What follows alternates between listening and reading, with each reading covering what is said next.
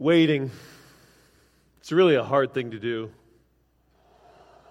And waiting comes in all kinds of formats and pictures. And this morning, as we were in the prayer room, I got a text from Marcus Carlson, and the family has decided to take the oxygen off of his sister Susie, and the family has gathered.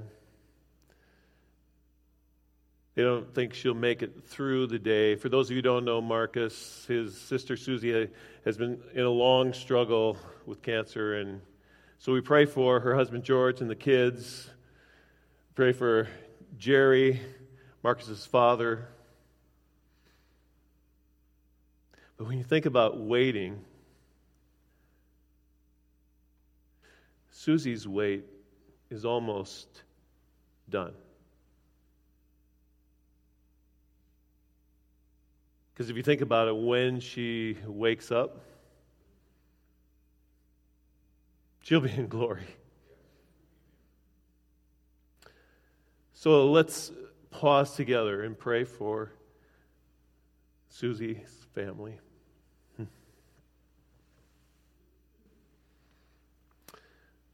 Father, we lift up all of Susie's family. Father, we thank you so much for the way you have used Susie over the years just to proclaim your good news and to live out a life that brought glory and honor to you, even in the midst of a hard physical struggle.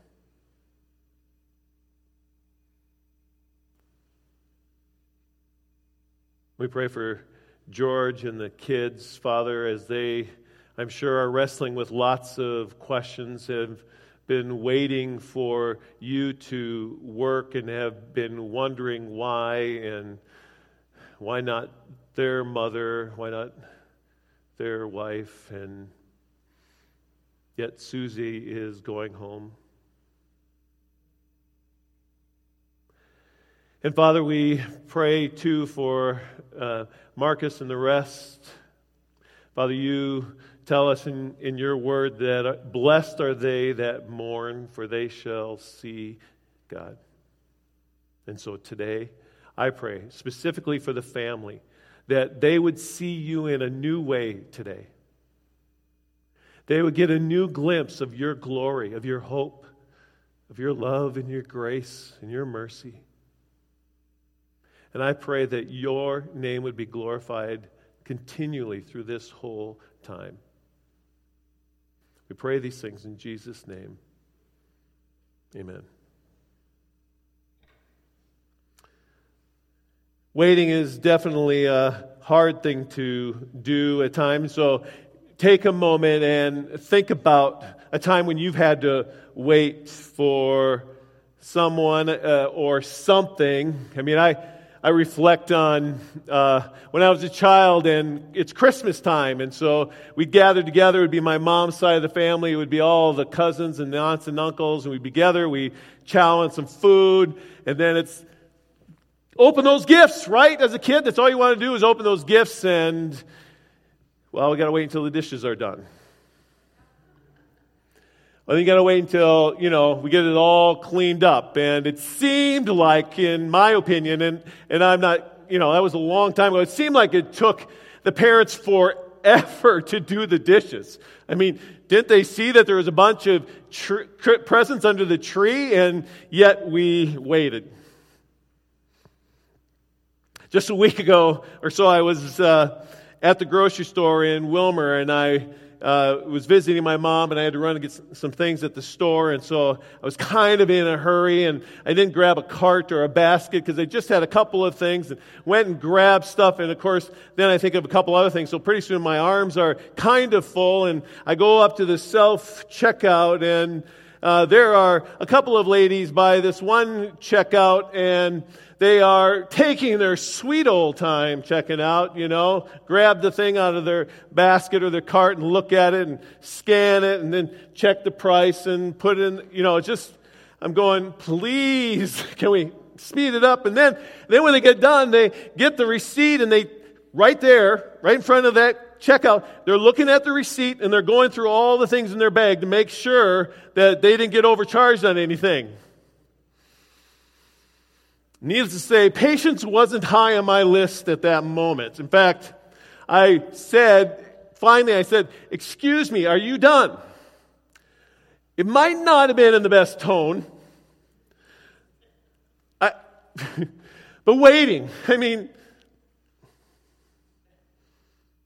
some of us have been, can relate to that stuff, but some of us have been waiting for other things that are way much more important than getting through the grocery line. We've been waiting for a better marriage, or we've been waiting for some kind of financial relief. When, oh Lord, are you going to help? Or maybe we've been praying for healing, for God to intervene in some way, and so we are waiting. Or maybe it's praying for a family member or a friend who doesn't know Jesus. You've got a child who's maybe gone astray, and you are waiting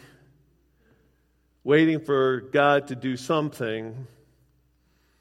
And as we are in the midst of this Advent season, last week we began talking about what is Advent, and we talked about that it's something that's part of church tradition, a time where the word Advent meaning, it's a Latin word meaning coming. It's a time where we remember and celebrate the coming of the Messiah and the waiting that the people had waited for years and centuries before the Messiah came. I loved the picture that Matthew showed on the screen last week when he talked about how the waiting and this Advent and this noticing of the coming was even when Eve was in the garden, and part of the curse was that the offspring of Eve would crush the head of the serpent. And the picture of Eve and the Virgin Mary together and realizing that there was this tie together.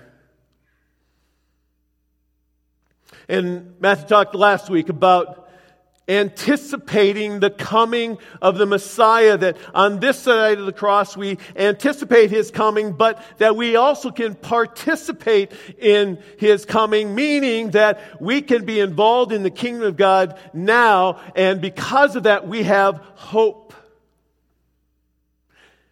Matthew did this amazing magic trick up here to demonstrate that we are light of the world, and like he put the tennis ball on top of the cup, we are to let the light shine, not the tennis ball in the cup where we can't see it. And just to be fair and honest, I've been trying all week to figure out how he did that trick.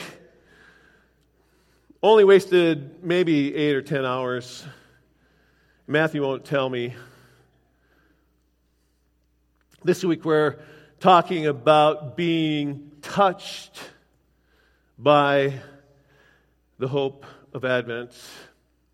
And in our video, a part of the story of God, the story of Jacob and Esau, is told, and you will find that story in Genesis 25 through 32. And I recommend you to go back and read it because it's an amazing story. And for us, just a reminder that here we have these twins that are born, Jacob and Esau is born first, so Esau has the birthright, and part of having the birthright is he gets double the inheritance, and Jacob, out of deception, takes the birthright from his older brother.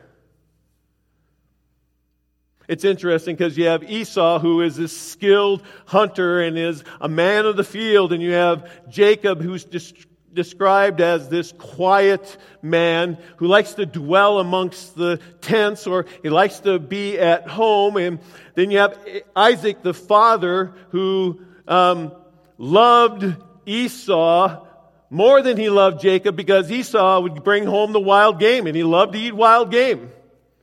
And Rebekah loved Jacob more because Jacob was around the tents. No chance for any kind of family feud or family division there, right? And we see in this story that because of deception and division, there was a problem, and one day Jacob is making stew, and Esau comes in from the field, and he's exhausted and hungry. And he comes up to Jacob and says, "Give me some of your stew." And Jacob deceivingly says, "Sell me your birthright." In other words, I'll trade you.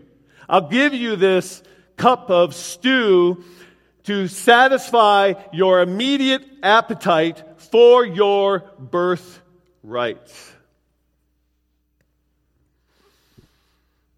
Esau's going like, "What's a birthright? Who cares? I'm hungry."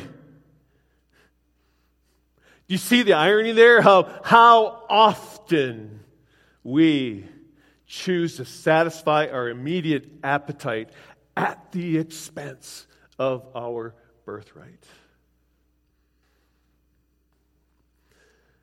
Jacob makes Esau swear, and so Esau swore to him, and he sold his birthright. And then Jacob is this man who gets what he wants by deception, and he goes off and leaves, and there's a long story, that he goes and is deceived by eventually his father-in-law, and there's other deception that's happened. Again, we can't go through the whole story now, but even before he left, he had to get the blessing from his father. And so Jacob, again, deceives his own father. He puts on goat hair on his hands and on the back of his neck. So when his father touched him, he would think it's Esau. And he brought in some stew that was made and made it taste like wild stew. And he gets his blessing from his father.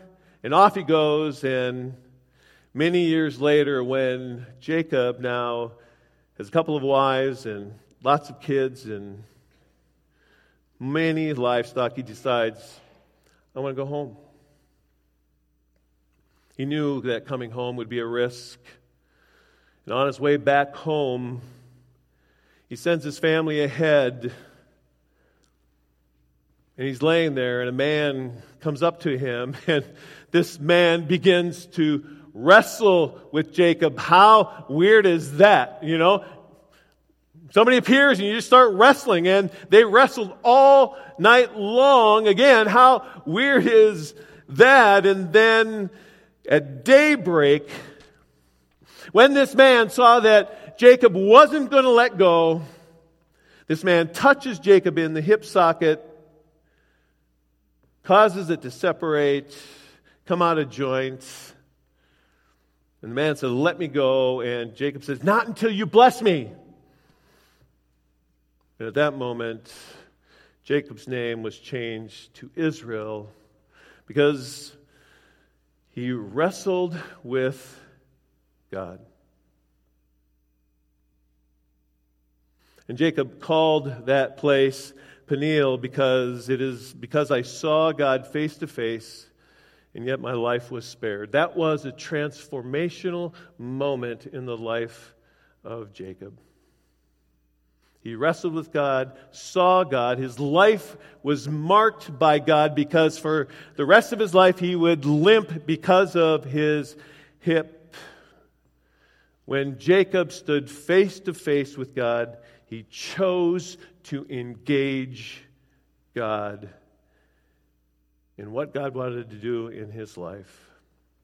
Too often, many of us have an opportunity where God is confronting us and we choose to walk away and not engage in what God may want to do in our life. You see, the Bible is really a series of stories of people living their life and God engaging them, coming into their life face to face, whatever that looks like, and people either being transformed because of that contact or choosing to turn and walk away.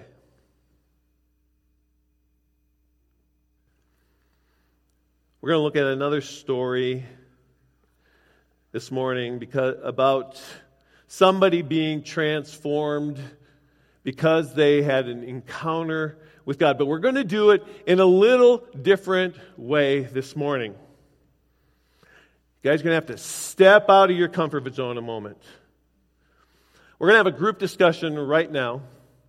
I want you to get together with 2 or 3 to 4 other people right near where you're at, but make sure you're around somebody. It's not just you and your family, okay? So mix it up a little bit, and I want you to read Luke 19, 1 through 10, the story of Zacchaeus. How did Jesus touch Zacchaeus, and how has Zacchaeus changed?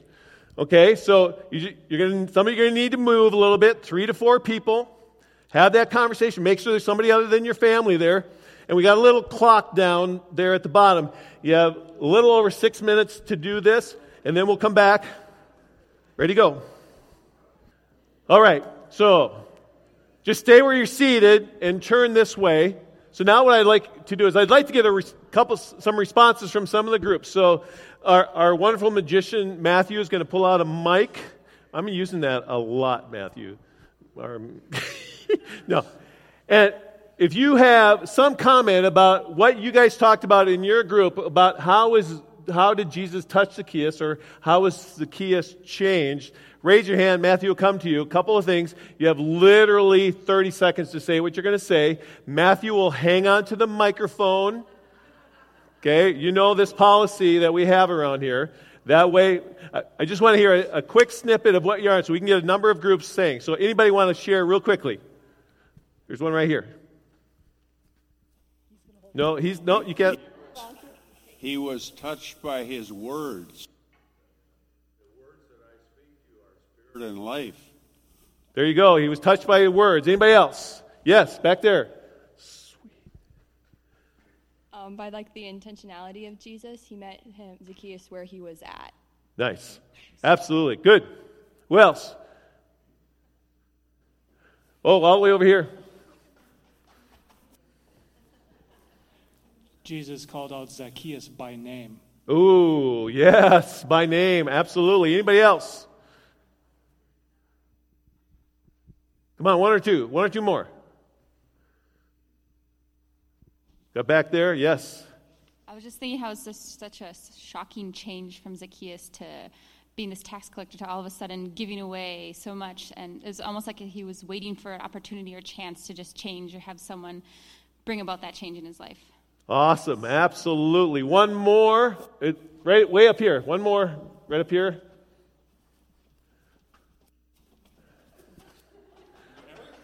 Claire.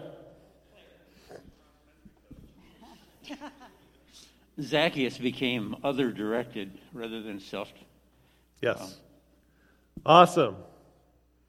All right. Transformation.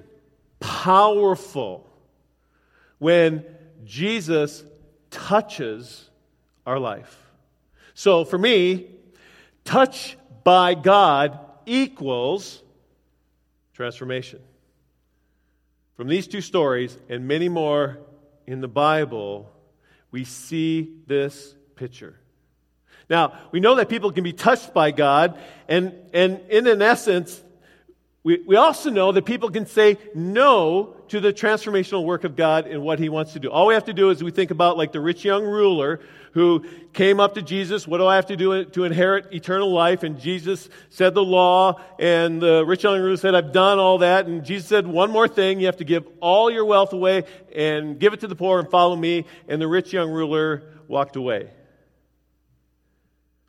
The Pharisees encountered Jesus on a regular basis, but they chose to walk away from Jesus. They didn't allow the words of Jesus to penetrate their heart. Deception was at work.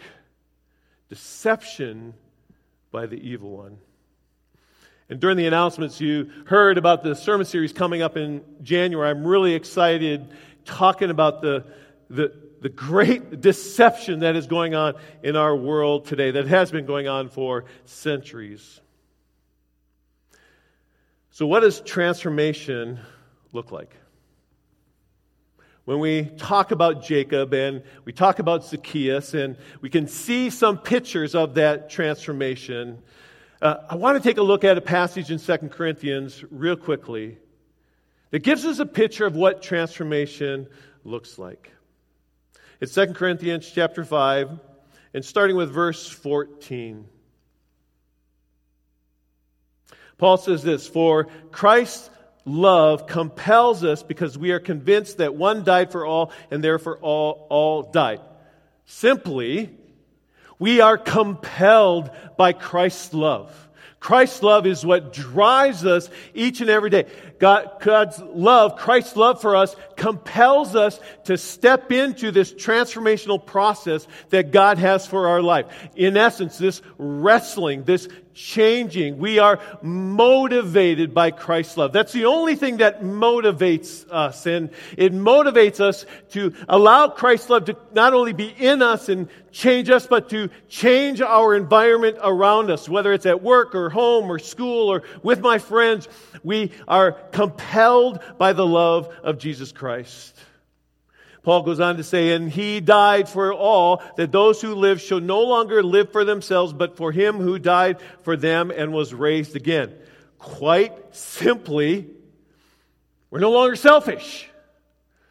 Those who are been touched by the hand of Christ, you will see an selfishness in their life, an otherness. They're always thinking of other people and how they can bless others. It's part of that. It's loving God and loving others. It's making disciples. It's caring for the poor and the orphan and the widow. There is that drive in their life for helping others. Paul continues to say, "So from now on, we regard no one from a worldly point of view, though we once regarded Christ in this way. We do so no longer." You see, there comes this viewpoint where, we talk about this, that our enemy is not other people. Other people, even if we disagree with them, even if they turn their back on Christ, they are still an image bearer. They were created in the image of God. They have chosen to walk away from God, but they still are image bearers. So we don't view them in the worldly way as, that's my enemy. That person is my enemy. We don't view them that way. We realize that our real enemy is Satan. Therefore, if anyone is in Christ, the new creation has come, the old is gone, the new is here. A person touched by God is a new creation. The person touched by God begins to live their life as a new creation. It was brought up about the transformation that happened in Zacchaeus. One moment, selfish, greedy. The next moment, generous. He began to live as a new creation. Paul goes on, "All this is from God who reconciled us to himself through Christ and gave us the ministry of reconciliation," that God was reconciling the world to himself in Christ, not counting people's sins against him, and he has committed to us the message of reconciliation. A person touched by the transforming work of God knows that they have been reconciled by God, and that it doesn't end there, that now they are responsible with the message of reconciliation to the world around them. God has reconciled me to himself through Jesus. Now, I'm about communicating that message to the world around me. Verse 20, "We are therefore Christ's ambassadors, as though God were making his appeal through us. We implore you on Christ's behalf, be reconciled to God." A person who is touched by the transforming work of God knows that they are an ambassador for Christ. As an ambassador is one who doesn't live in their own country. They have gone to another country to bring the good news of their country. We realize that what we are experiencing in this world now, this is not our home. We are ambassadors here. Our home is when Christ comes again, and there's a new heaven and a new earth, then we'll be home. Right now, we're about the work of an ambassador. So for me, this is the long run-on sentence. I normally say no to the run-on sentence, but I had to this time. Here it is. A person who has been touched by the transforming work of Jesus Christ is a new creation who has been reconciled to God through Christ and sees themselves as an ambassador for Christ who proclaims the message of reconciliation to their sphere of influence. Whew. That's it. Advent.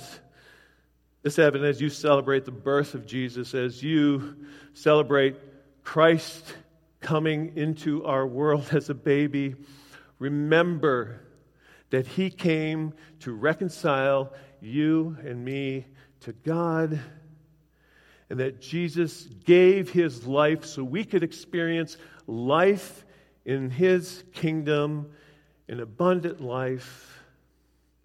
This transformative work happens as I choose to daily engage in who Jesus is and His truth. I must intentionally engage in Him, just like Jacob wrestled with God, just like Zacchaeus had Jesus into his house. How do I invite Jesus into my life and engage with Him moment by moment, day by day? And trust me, as you do that, your life will be transformed. Let's pray. Father, we are so grateful that You chose to send Your Son to touch us and to transform us, that we are a new creation. We give You praise and glory and honor. In Jesus' name, amen. Before you go, I want you to, right in your group, right there, I want you to do a little more discussion, right in the group that you're in. Share an example of how Jesus has touched your life and how it has brought transformation or change. Share prayer requests and praise items, and then pray.